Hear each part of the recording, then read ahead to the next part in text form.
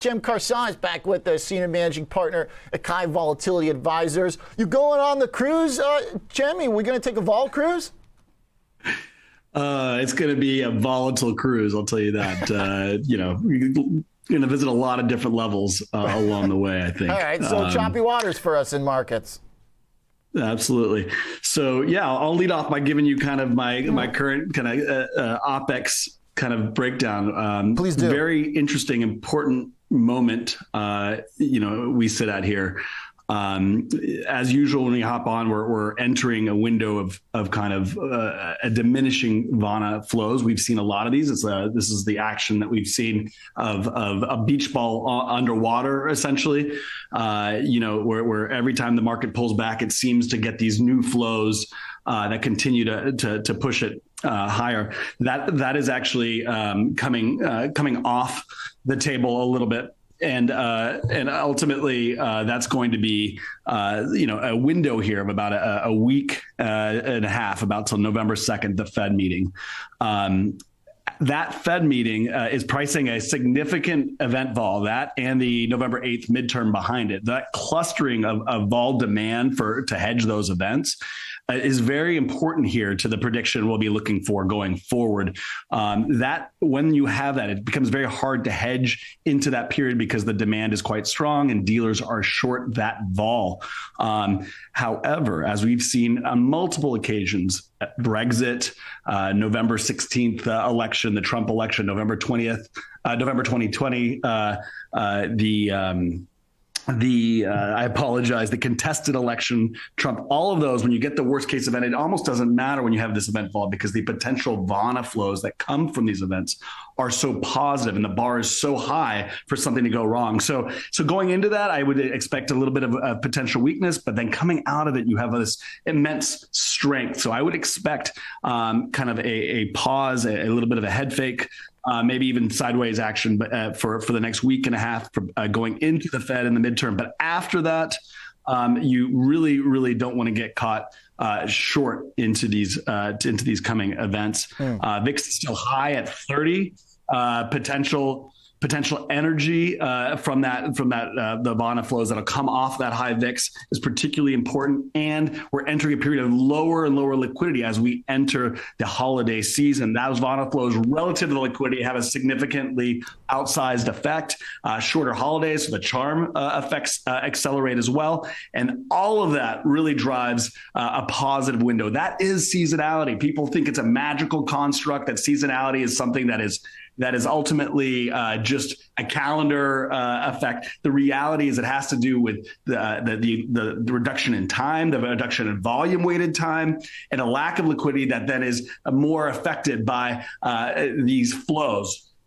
So incredibly positive window, especially with poor positioning, bearish sentiment, and a potential Fed pause. We don't want to say the word pivot, but a pause coming. The Fed is starting to communicate that's likely to be in Q1, likely coming at the end of the year. The market is going to start front running that, given these other flows more and more. I ironically think that on the back end of that, so this positive window, we start to see a real tail. So I think be careful getting caught into this next rally, thinking that it's going to be a secular move into, after and that next year. That's the sentiment that will come out of this when the Fed finally does pause. I think that Fed pause, when it comes, will be a sell the event, sell the news moment, and we're probably going to front run it through midterm and whatnot. So I think that's the broad picture. Short term, very short term, cautious. Big positive move likely coming on the back of this event fall when it does release. And then after that, be cautious. I will note there are some vol managers that have been liquidating into the back end of this year. Long vol has not worked.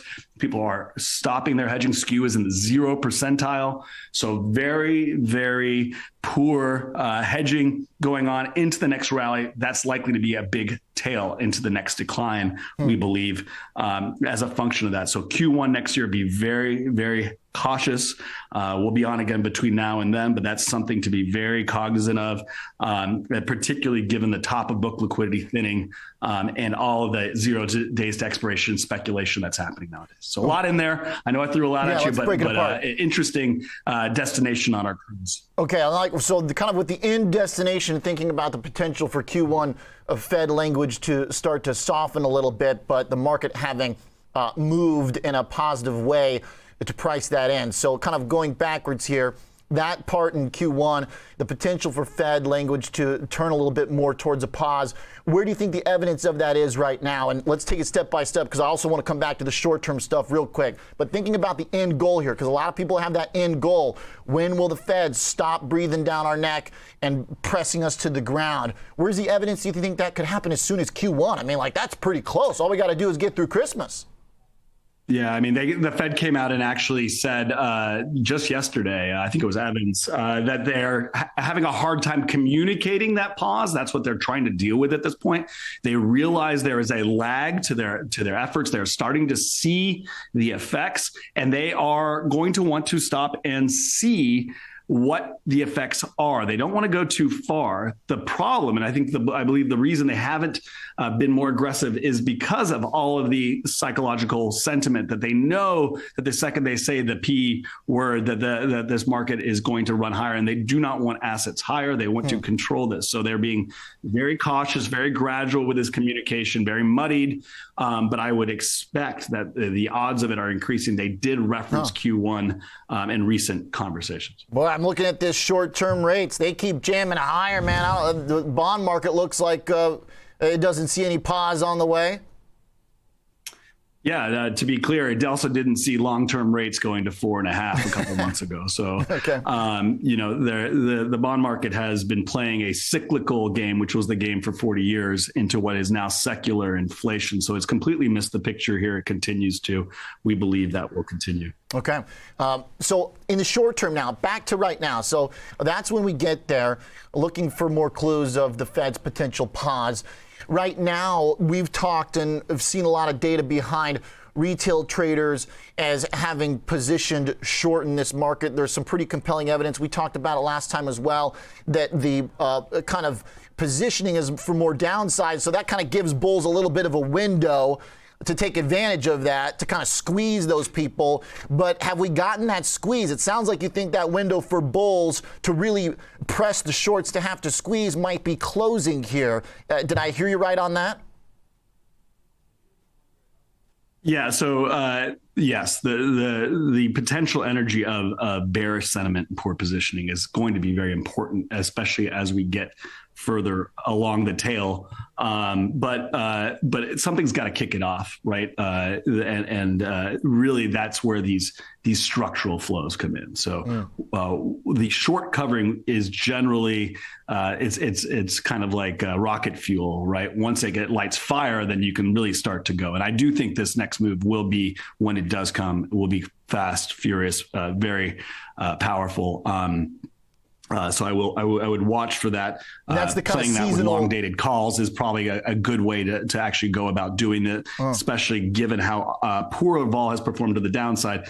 Fixed strike vol is likely to perform quite well into the next rally, especially given the risks that sit on the other end. Okay, and that kind of the potential where you see a lot of power is potentially on the upside for kind of a seasonal bullish move. Yeah, actually kind of missed the first part of the question there, but yes, I think at the end of this event vol is the critical piece. And once that happens, I think given the amount of vacation time, given the lack of volume and liquidity on the book, we are likely to see a run into the end of the year. Maybe even into the early part of January as part of that January effect, which is generally very positive. But on the back half, I really think early Q1, similar to what we saw here in 2022, after a little bit of early momentum, late year, early year, likely to have some real tough sledding, and something, in my view, a second move phenomenon, which I've talked about, which is a much more volatile, powerful move to the downside, something that will really potentially break liquidity in the market. Again, liquidity is very weak. Long vol managers are being liquidated, capitulating. Hedges, skew is in the 0 percentile because it has not worked. People are not hedging. That is going to create an incredible realized move to the downside after some big rally that we will have. Okay. So it seems like the big things on your radar are this end of year kind of seasonal potential for an up move, anticipating a pause by the Fed, which when it comes to realization at that point, people are not going to be hedged properly and you could have potential for real downside. Like the next week, real quick, Cem, for like the next week or two, I mean, do bears still have a chance here? We're in a real dangerous window here, short term. But again, it's gonna be trappy. I would look for a bear trap, coming sometime soon. That bear trap is going to be a buying opportunity, in my opinion. All right. So if we've been sitting short, like so many people are, next time we get a big move, get out, baby. Sounds like the plan. Cem, thank you very much. Yeah, that's the takeaway. All right. Great seeing you, OJ. Awesome. Thank you very much. Yeah, I appreciate it. Cem Carson, Senior Managing Partner at Kai Volatility Advisors. There you go. You got your game plan here for a couple weeks, for a couple months, and then further out to next quarter.